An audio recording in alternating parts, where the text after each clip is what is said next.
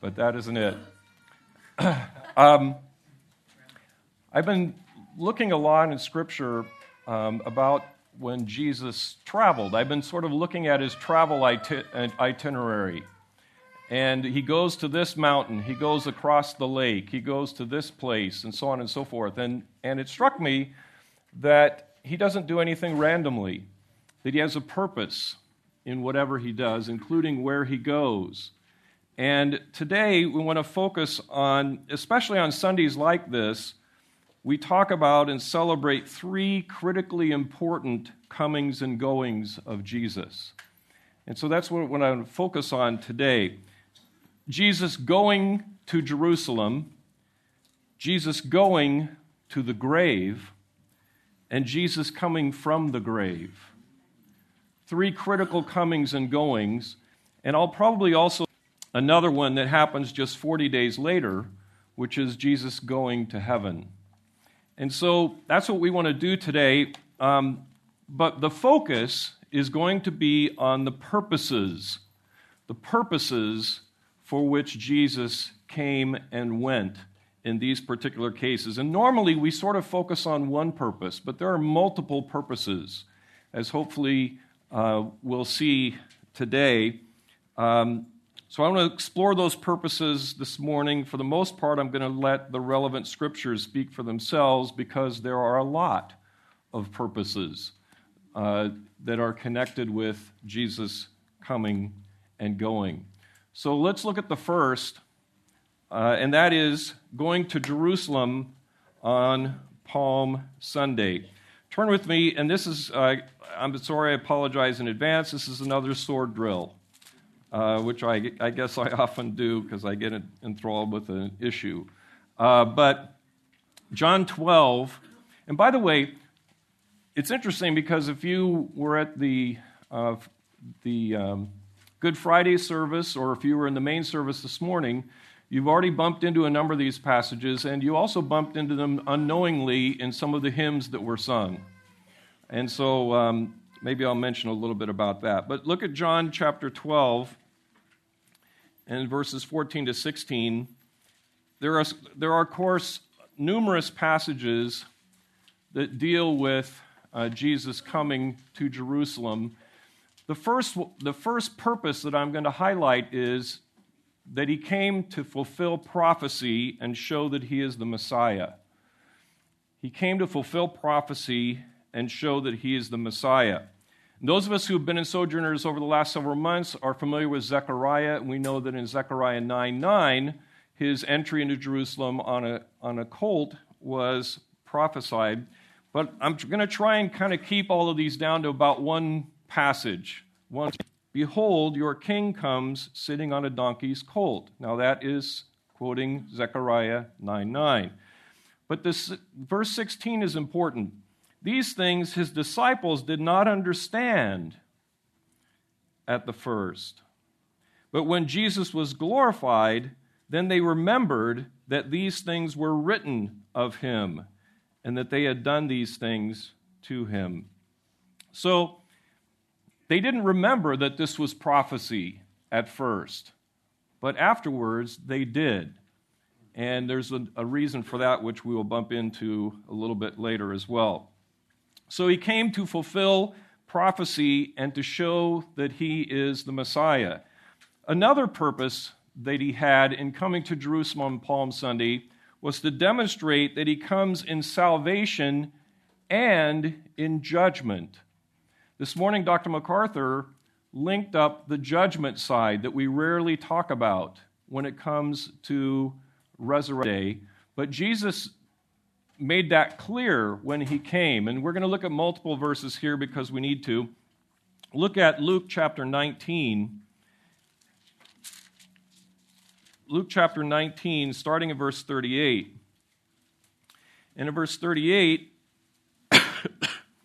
we have another prophecy, and this is when he's writing in, and he says, and it says, saying, "Blessed is the King who comes in the name of the Lord, peace in heaven and glory in the highest." And this is what the people are saying then and it's part of a prophecy. But look at verses 41 to 46, which happen immediately after. When he approached, he saw the city and wept over it, saying, "If you had known in this day, even you, the things which make for peace, but now they have been hidden from your eyes, for the days shall come upon you when your enemies will throw up a bank before you and surround you and hem you in on every side, and will level you to the ground and your children within you, and they will not leave in you one stone upon another, because you did not recognize the time of your visitation." There he is talking about judgment that's coming on Israel. And we know it comes in AD 70, some 35 or so years later. But then again, also, if we continue in verses 45 and 46, he entered the temple and began to cast out those who were selling, saying to them, "It is written, 'And my house shall be a house of prayer,' but you have made it a robber's den." He not only weeps over judgment on Israel, but he also comes to clean out the temple for because it needed to be cleaned out. Its corruption. So go over to Mark 11, and Mark gives us another example of this. In Mark chapter 11, verses 9 and 10, "And those who went before and those who followed after were crying out, 'Hosanna,' which means save now. Save now. Hosanna, blessed is he who comes in the name of the Lord. Blessed is the coming kingdom of our father David. Hosanna." But then what does verse 12 through 17 say? "And on the next day, when they had departed from Bethany, he became hungry. And seeing at a distance a fig tree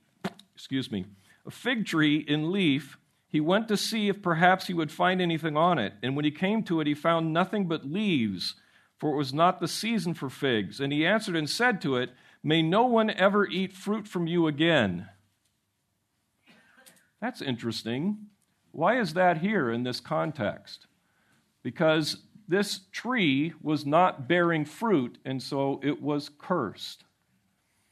Likewise, the people who do not bear fruit are going to be cursed.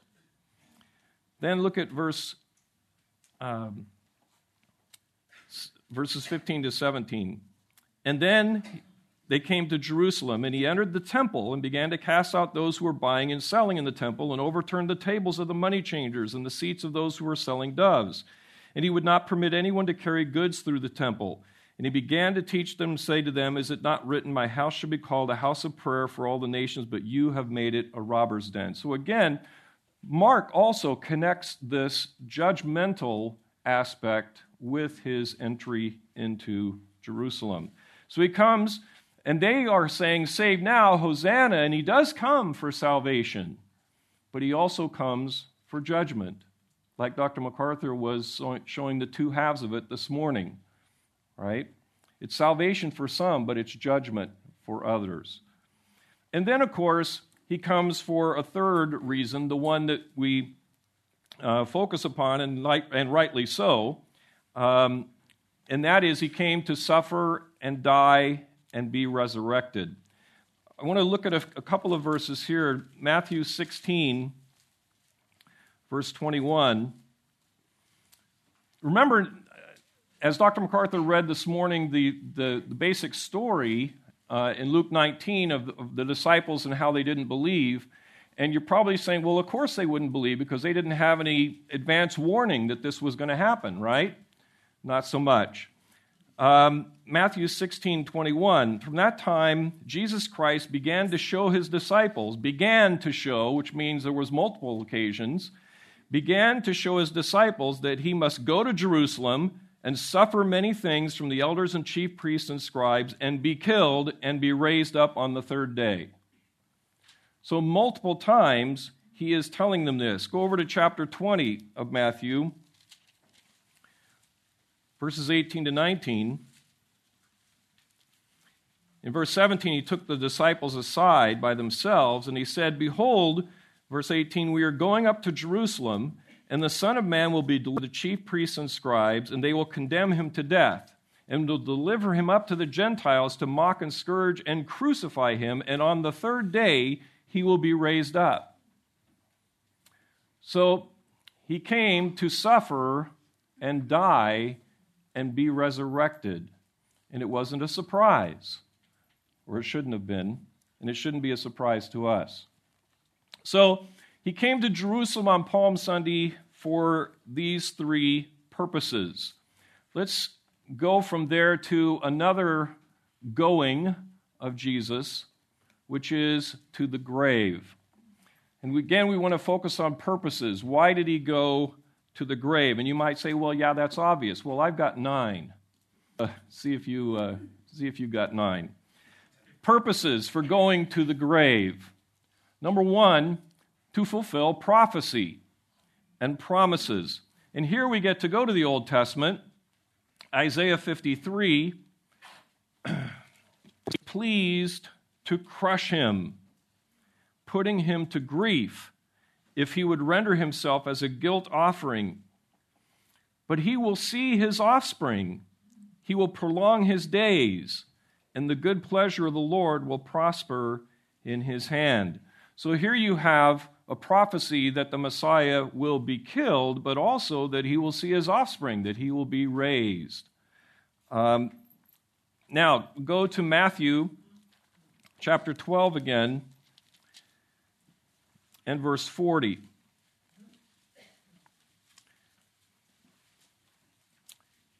Jesus says, "For just as Jonah was 3 days and 3 nights in the belly of the sea monster, so shall the Son of Man be 3 days and 3 nights in the heart of the earth." And the heart of the earth there, everybody understood, was he was going to die. For 3 days and 3 nights, he would be in the heart of the earth. Go forward to Matthew 17 and verse 9. After the transfiguration, Jesus says to the disciples who went with him, verse 9, "And as they were coming down from the mountain, Jesus commanded them, saying, 'Tell the vision to no one until the Son of Man has risen from the dead.'"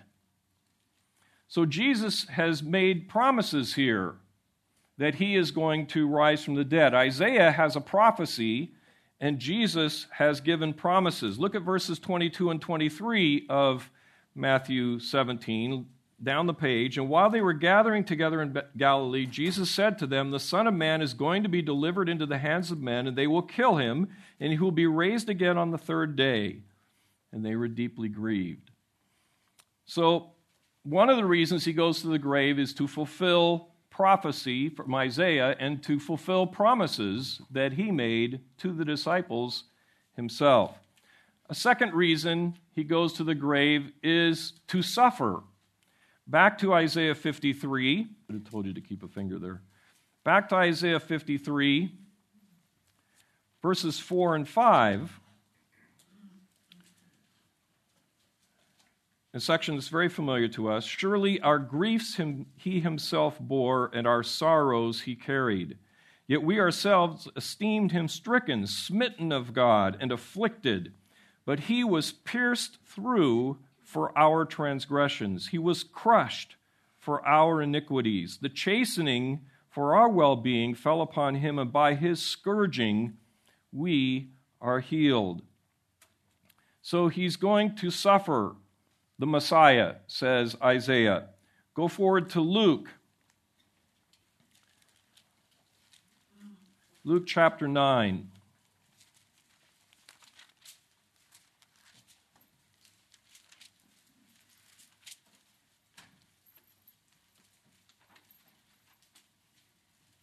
Excuse me, I'm going to skip that one. Luke 24. My bad. Luke 24. This will sound familiar because you just heard it an hour ago. Luke 24:26.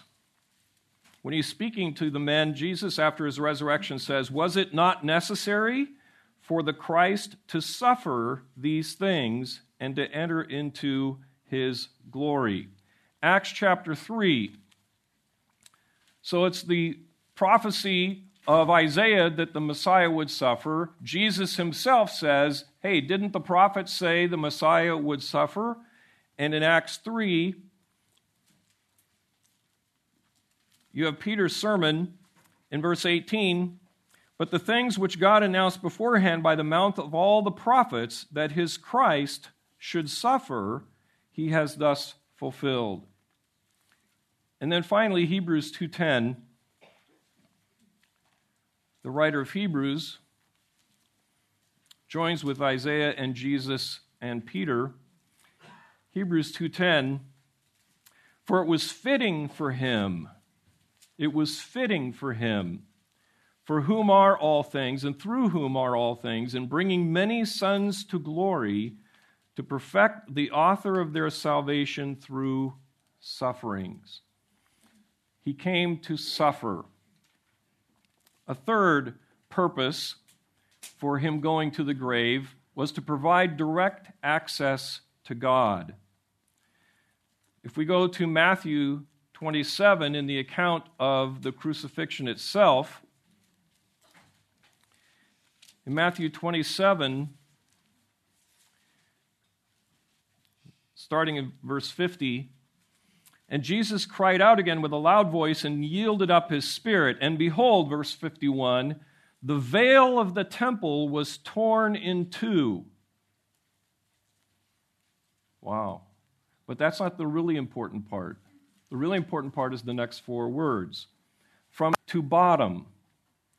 The veil of the temple, the divider in the temple, for those who could come into the outer part of the temple and those who could come into the presence of God, was ripped in two from top to bottom because God did it, providing access for us to God. We don't have to go through priests. We don't have to go through the sacrificial system. That's done away with by Christ when he goes to the grave. Amen. A fourth purpose is to demonstrate God's great love for mankind. Indeed. We're all familiar with John 3:16, for God so loved the world that he gave his only begotten Son, that whoever believes in him should not perish but have everlasting life. God so loved the world that he did this. But a couple of other verses that are significant here. Paul in Ephesians chapter 2, verses 4 and 5. But God, being rich in mercy, because of his great love with which he loved us, even when we were dead in our transgressions, made us alive together with Christ. By grace you have been saved. Because of his great love for us. And then John, in 1 John 4:10,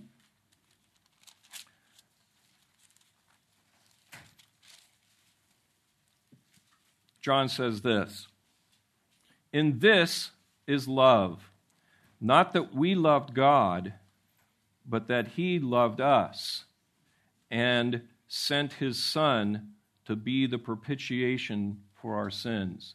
He went to the grave as that propitiation for our sins, and this is where God demonstrates triumph over demon spirits. In the hymn that we did this morning, Christ Arose, it talks about him in the chorus. Each time you go through it, so you'll think about it, but you didn't. Each time you go through the chorus, it talks about him winning victory over his foes. How many times, I grew up in the church, how many hundreds of times have we sung that? Have we talked about his victory over his foes? Look at Matthew 12 and verse 29. And by the way, when Jesus went to the grave, his spirit didn't stay in the grave. Matthew 12, verse 29, Jesus said, how can anyone enter the strong man's house and carry off his property unless he first binds the strong man? Then he will plunder his house. And this is setting up this principle, which takes us to 1 Peter chapter 3. 1 Peter chapter 3 and verse 19. Starting in verse 18. 1 Peter 3, 18 and 19. For Christ also died for sins once for all, the just for the unjust, in order that you might bring us to God, having been put to death in the flesh, but made alive in the Spirit, in which he also went and made proclamation to the spirits now in prison. Paul talks about that in Colossians 2:15 and uses a word that I'm connecting it with our hymn this morning. Colossians 2:15, Paul says, when he had disarmed the rulers and authority. By the way, the previous verse is about the cross. And then it says, verse 15, when he had disarmed the rulers and authorities, he made a public display of them, having triumphed over them through him. And this is a reference to the Roman triumph. When commanders of Rome would win a great victory, they were given a triumph in which they would ride in on a white horse and they would lead a parade showing the great victory that they had made, and there would be captives from the country that they conquered, and there would be strange animals from that country and different fruits and so on and so forth to show what they had accomplished. And that's what Jesus does here. He triumphs over the spirits in prison in the time between when he is put in the grave and when he ultimately leaves the grave. So this is another purpose for him going to the grave, to triumph over the demon spirits that have been locked up there since the book of Genesis, the time of the book of Genesis. All right. A sixth purpose to go to the grave was to release our inheritance. Iron sharpening iron, guys. A week ago, I talked about this. This is one of my favorite passages in the Bible. Hebrews chapter 9, verses 15 to 17. The writer of Hebrews says this, for this reason, and that what is this reason? The previous verse is about him offering himself. It's about his blood in offering himself. It's about his sacrifice. Verse 15 says, and for this reason he is the mediator of a new covenant, in order that since a death has taken place for the redemption of the transgressions that were committed under the first covenant, those who have been called may receive the promise of the eternal inheritance. Why?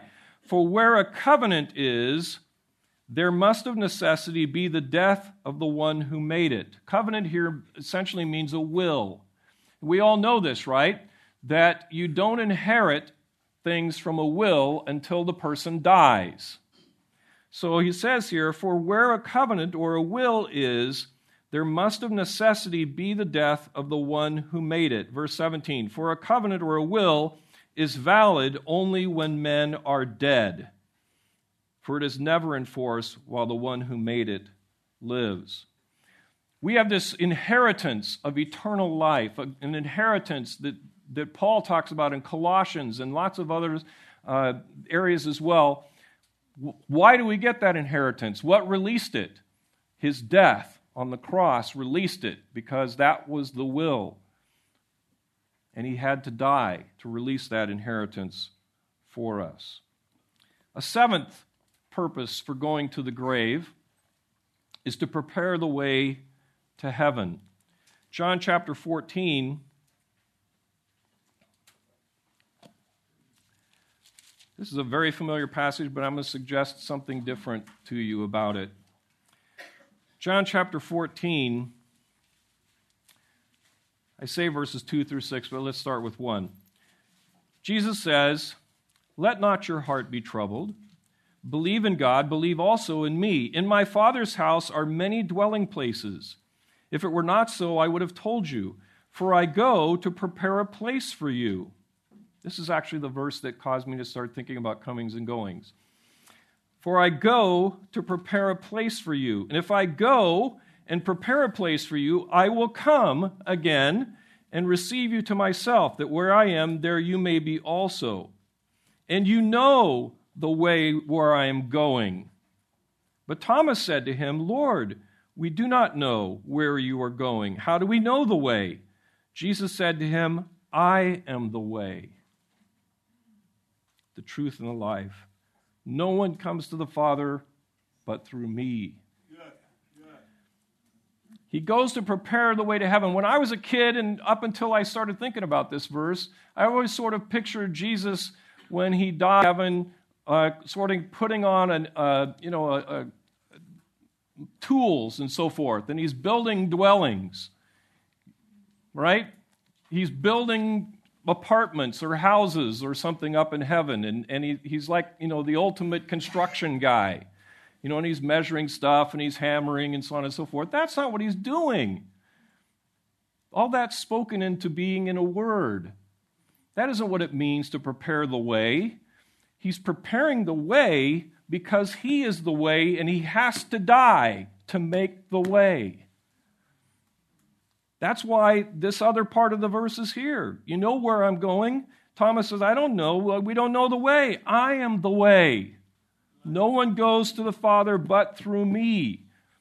He had to die to prepare the way to heaven. It's not that he's up there building stuff. Jim Carrey could do that. He is the way to heaven. I'm sorry, I'm preaching. People are going to say, going back to Isaiah 59 again. Yes, I am. Isaiah 59. Starting in verse 1, "Behold, the Lord's hand is not so short that it cannot save, neither is his ear so dull that it cannot hear. But your iniquities have made a separation between you and your God, and your sins have hid his face from you so that he does not hear."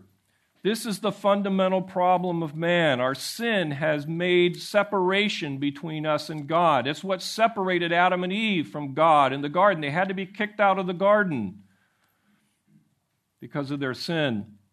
What does verse 16 say? "And he, God, saw that there was no man to solve this, and was astonished that there was no one to intercede. Then his own arm brought salvation to him." God had to die on the cross. Jesus, the second person of the Trinity, God had to die on the cross to solve this problem of separation. And if you don't believe me, listen to Peter in 1 Peter 3:18. 1 Peter 3:18, Peter says, "For Christ also died for sins once for all, the just for the unjust, in order that he might bring us to God." In order that he might bring us to God, having been put to death in the flesh, but made alive in the Spirit. So he went to the grave to solve the problem of man's separation from God, to bring us to God through his sacrifice. And then the ninth purpose is to pay the debt and make satisfaction and propitiation for sins. A holy God has to have the debt paid, the debt of sin. And if we're not going to pay it, someone has to. It has to be God himself. Isaiah 59 just told us. And so the satisfaction had to be made. Back to Isaiah 53, although Daniel 9 is a good passage on this too, but we'll bump into that soon enough. Isaiah 53, verse 6. "All of us like sheep have gone astray, each of us has turned to his own way, but the Lord has caused the iniquity of us all to fall on him." Verse 8, "By oppression and judgment he was taken away, and for his generation, who considered that he was cut off out of the land of the living for the transgression of my people, to whom the stroke was due." Verse 11, "As a result of the anguish of his soul, he will see it and be satisfied. By his knowledge, the righteous one, my servant, will justify the many as he will bear their iniquities. The writer of Hebrews, chapter 2, again, verse 17.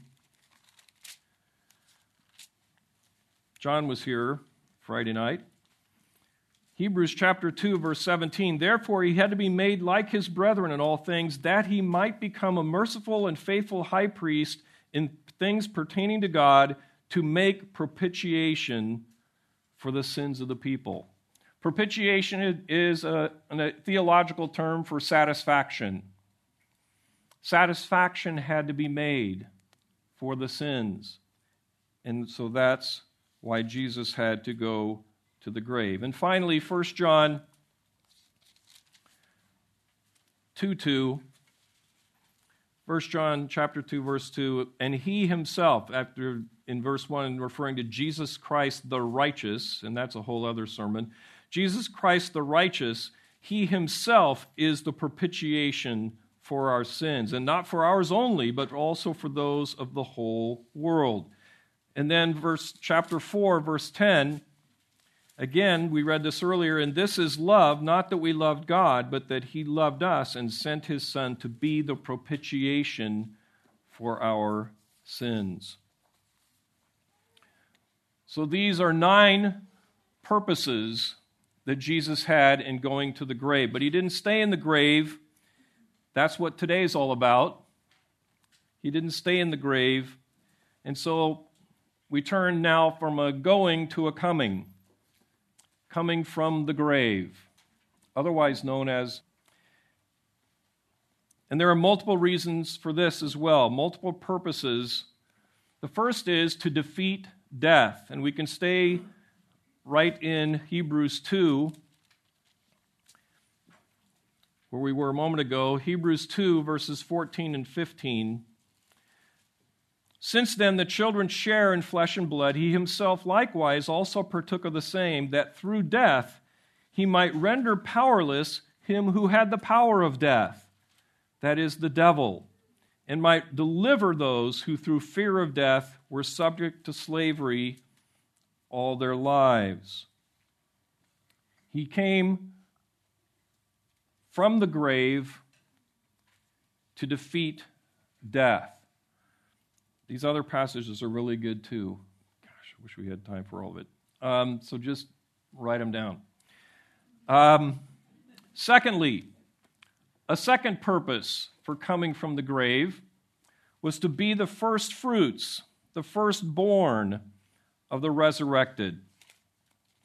1 Corinthians 15, 1 Corinthians 15 and verse 20.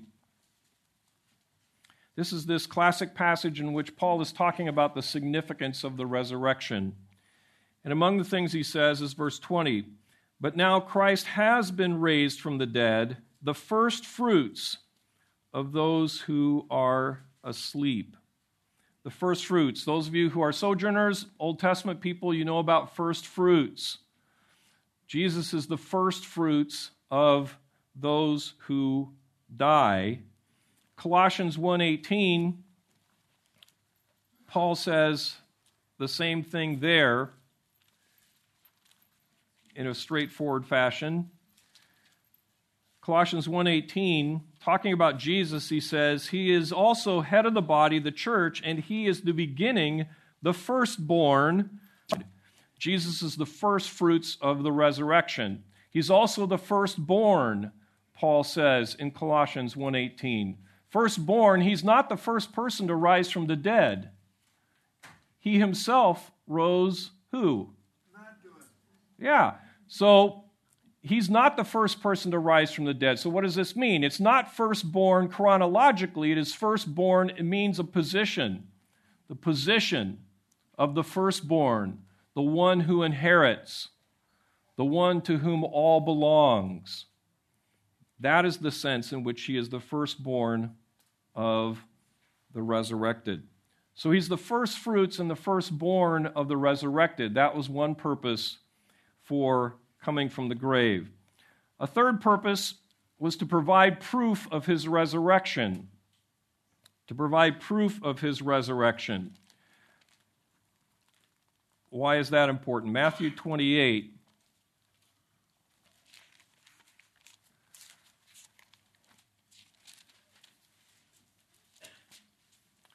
Matthew 28.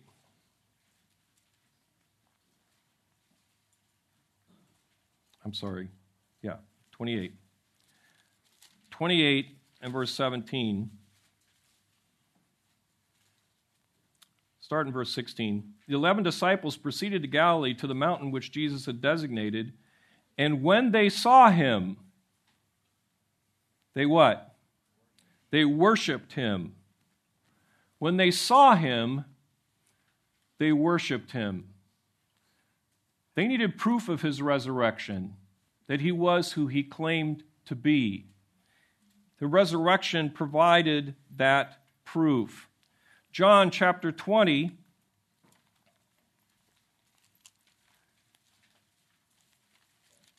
if they're going to worship him, they need proof.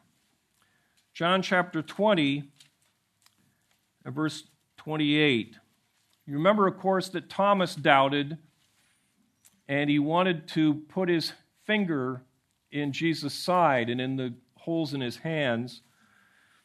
And then what happens? Verse 28, Thomas answered and said to him, "My Lord and my God." He needed the proof of resurrection.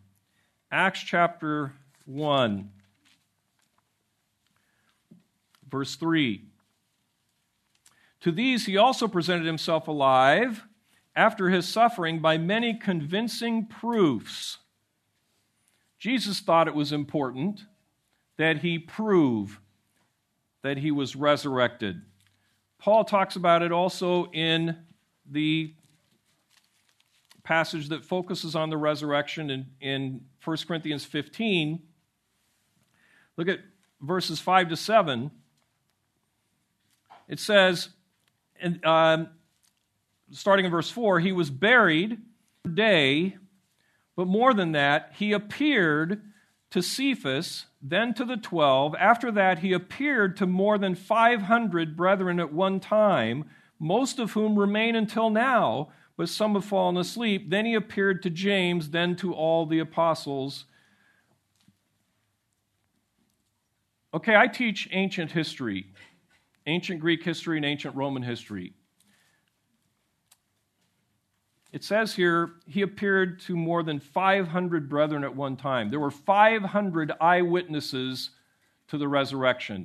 Do you know how many ancient history events had 500 witnesses?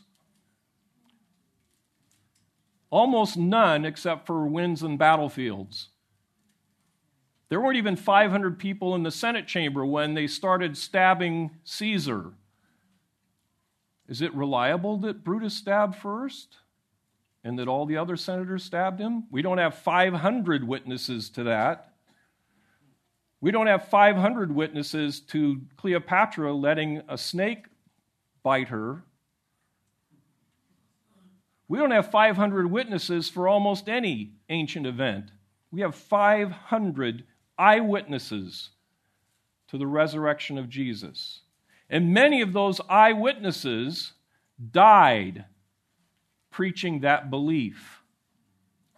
Now, we have religious fanatics who will fly airplanes into buildings and kill themselves for their beliefs, but they don't know that their belief is false. They think it's true. If the apostles had not seen the resurrected Jesus, they would know they were preaching a false gospel, and there's no way they would have died for it. We have 500 witnesses. Jesus made sure of it to prove his resurrection, that he was who he said he was. A fourth purpose for coming from the grave was to give resurrection for the saints. Okay, Jesus proves his resurrection, but what does that mean for you and me? 1 Corinthians 15, 20 to 22. First of all, we should read verses 16 and 17. If the dead are not raised, not even Christ has been raised. And if Christ has not been raised, your faith is worthless. You're still in your sins. You ever wonder why the resurrection is part of the gospel? Why it's important to include in the gospel presentation? If Christ hasn't been raised, our faith is worthless. We're still in our sins. But look at verses 20 to 22. But now Christ has been raised from the dead, the firstfruits of those who were asleep. For since by a man came death, by a man also came the resurrection of the dead. So as in Adam all die, so also in Christ all shall be made alive. His resurrection gives assurance of our resurrection, as these other passages that are here also indicate. A fifth purpose for coming from the grave was to teach about the kingdom of God. It's interesting. Acts chapter 1, verse 3, the one we just read. To these he also presented himself alive after his suffering by many convincing proofs, appearing to them over a period of days, and speaking of things concerning the kingdom of God. During the 40 days, after he has come from the grave and walks the earth in a resurrection body, he speaks of the kingdom of God. And you almost think that he perhaps has some authority to do that, given his resurrection. He's taught about the kingdom of God before, but now he's talking to demonstrate God's satisfaction with his sacrifice. And God here means the Father, because Jesus is also God. The Father's satisfaction with his sacrifice. Now there's a host of verses here because this is a complex issue. Emailed some people smarter than me during the week to get the verse in the Bible that specifically lays this out really clearly, and there isn't one. So you piece a lot of things together, basically, but I think there's two, Acts 17:31, that Dr. MacArthur just referenced this morning, I think does a really good job of this. Because he has fixed a day, God the Father has fixed a day in which he, God the Son, Jesus, will judge the world in righteousness, or rather that's still God the Father, will judge the world in righteousness through a man whom he has appointed, that's Jesus, having furnished proof to all men by raising him from the dead. So that Jesus does furnishes proof that God accepts the sacrifice. But along with that is the fact that the Father seated him at his right hand. That's the other key part of the element. He seated him at his right hand, which we're going to see in a minute. And that put together, those two things put together, shows that God accepted his sacrifice, accepted his propitiation, accepted his satisfaction for our sins. But I would encourage you to look at all of these passages. First of all, because it's just fun. They're just cool. But for our purposes, because if you piece it together, you can see very clearly that it indicates that God accepts the sacrifice and his satisfaction. All right, so we've got another place to go on the itinerary. Those are 6 purposes for Jesus coming from the grave. But 40 days later, he makes another journey to heaven, his ascension. And I'm going to suggest 4 reasons, or 4 purposes rather, in that. 4 purposes in him going to heaven. Starting with purpose number 1, to demonstrate how he would return.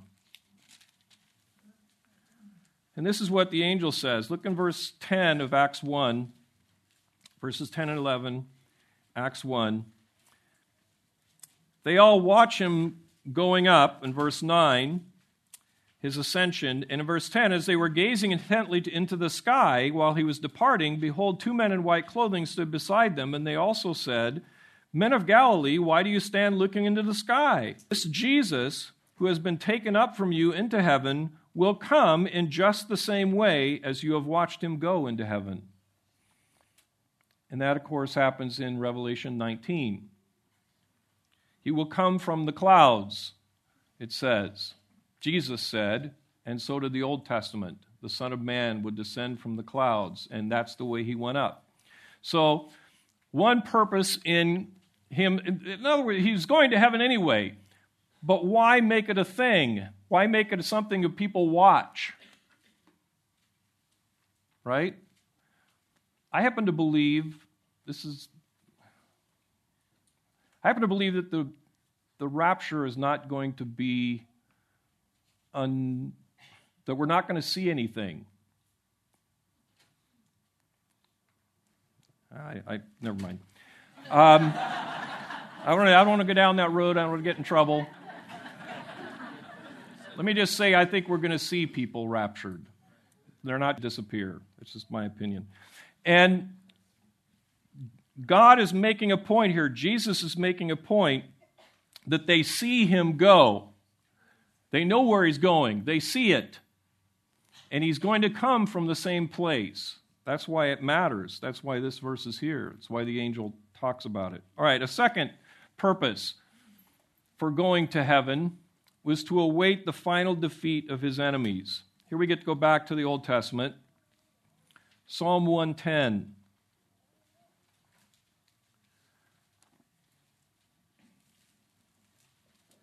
Psalm 110. This is a passage that's quoted multiple times in the New Testament. The Lord says to my Lord,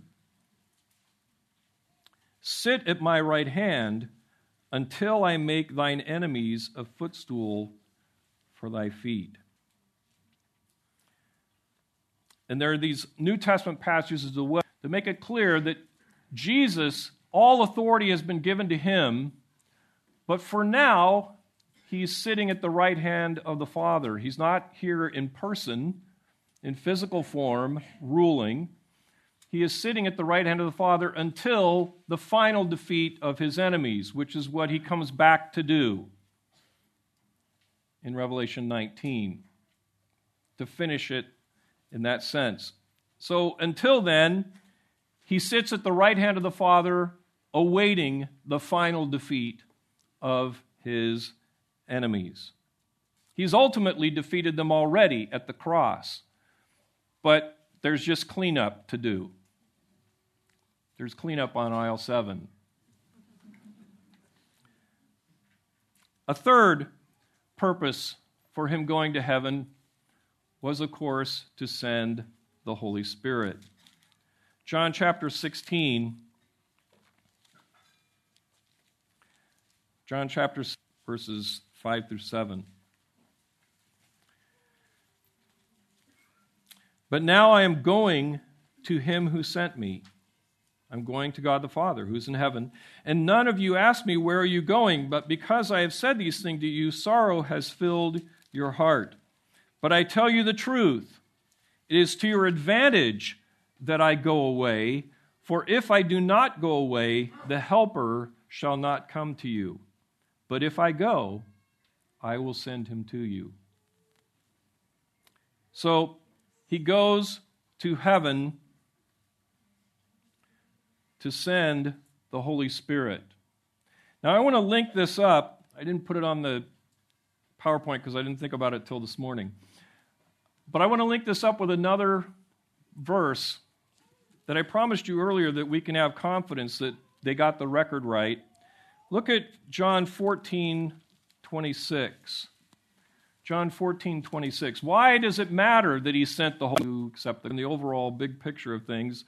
John chapter 14, verse 26. But the Helper, the Holy Spirit, whom the Father will send in my name, he could have said, after I go to heaven, whom the Father will send in my name, he will teach you all things and bring to your remembrance all I said to you.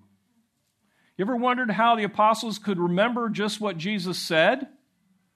It's because the Holy Spirit told them. God sent the Holy Spirit. That's part of him being the helper. We can have confidence in what the record of Scripture says because God sent the Holy Spirit and Jesus promised that he would bring to remembrance all that I said to you. All that I said to you. All right, a fourth purpose for Jesus going to heaven is to act as mediator and intercessor at the right hand of the Father. Again, those of us who were here for Zechariah know that Zechariah 3, 1 and 2, we see an example of the second person of the Trinity interceding for us. But Romans 8:34 summarizes this. All these verses are good. Romans 8:34, starting verse 33, who will bring a charge against God's elect? God is the one who justifies. Who is the one who condemns? Christ Jesus is he who died, yes, rather who was raised, who is at the right hand of God, who also intercedes for us. He is at the right hand of the Father interceding for us. I read a quote from one guy this week who said, if we heard one sentence of Jesus interceding for us before the throne of He's at the right hand of the Father interceding for us. Amen. So, believe it or not, this is the truncated version of my message because I've got two other comings that I didn't cover, but there's only 18 points under those. I have 11 purposes for the first coming that we're fairly familiar with, Christmas, and 7 purposes for the second coming. But that would have to come with a second coming because we're out of time. So I wanted to make sure that we got through the ones that relate to last week and this week and give us sort of a richer understanding, a deeper understanding of what's going on here. Now, the surface part that we always talk about is pretty darn deep and important, right? It's pretty amazing. We can say Hosanna. We can say Hallelujah, as we did in a number of songs. But there's a lot of other stuff going on as well because we have such an amazing, sovereign God who put together an amazing, sovereign plan that none of us could have ever dreamed up. But fortunately, he did. Let's pray. Father, thank you for these passages, the concepts that are behind them. Father, thank you for your word, that you didn't leave us struggling in the dark, but that you revealed to us your glorious plan. We pray, Father, that you would help us to, on this day and every other day, give you praise and thanks and glory for your tremendous plan. You have grafted us in, that you have bridged that gap, that separation through your own death. And so, Father, we just give you glory and praise. Amen.